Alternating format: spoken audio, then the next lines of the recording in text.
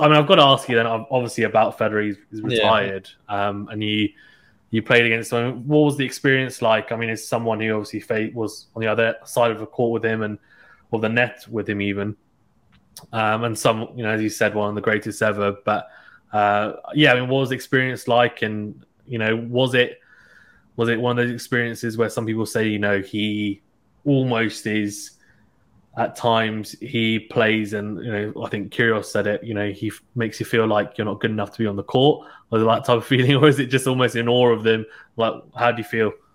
Yeah, I guess I was a bit fortunate. I mean, this was, I guess, kind of the second time people thought he was going to retire. Yeah.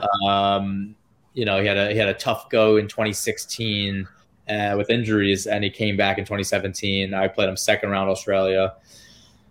And yeah, I mean, I think the confidence within him, even after taking that much time off, is what is admirable to a certain extent. He didn't come out playing great against me, but he knew that I'd rather lose to this, to Noah Rubin than switch my game up. He was going to play his level, whatever that meant that day. He was going to play his game and not move from the baseline. I'm just going to stick on this baseline. I'm going to do what I know I can do. And he was missing a few balls, not feeling the ball great. And obviously he picked up pace after a while and he got his rhythm. But it's funny to see him.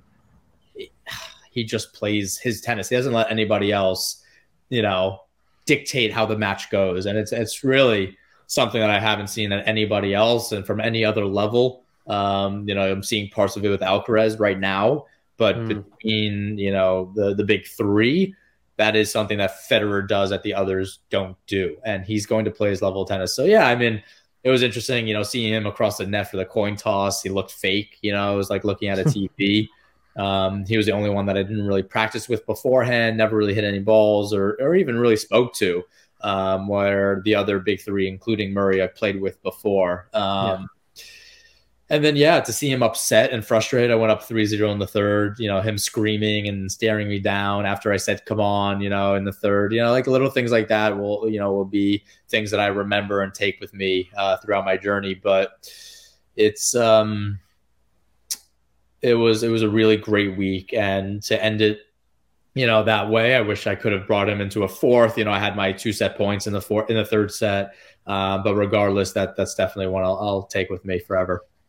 Yeah, that must be an incredible experience. And a lot of people say, when they face Rafa, it's the heaviness and weight of the ball. Was there anything about when you played Roger that you thought, oh, actually, this is a bit different compared to other people that I've faced? Yeah, I think because I rewatched kind of the highlights a week after the match, and I kind of remembered before watching them, I was like, I don't remember. When people see me play, they're always like, oh, Noah got to a few balls that we never thought a car can get to. It's the speed, it's running down balls. And I was like, I don't really remember running down any balls. And we're talking about 3 sets. I don't know how many points we played, but usually amongst 3 sets, there's going to be, a couple balls that run down. And then I looked at the highlights.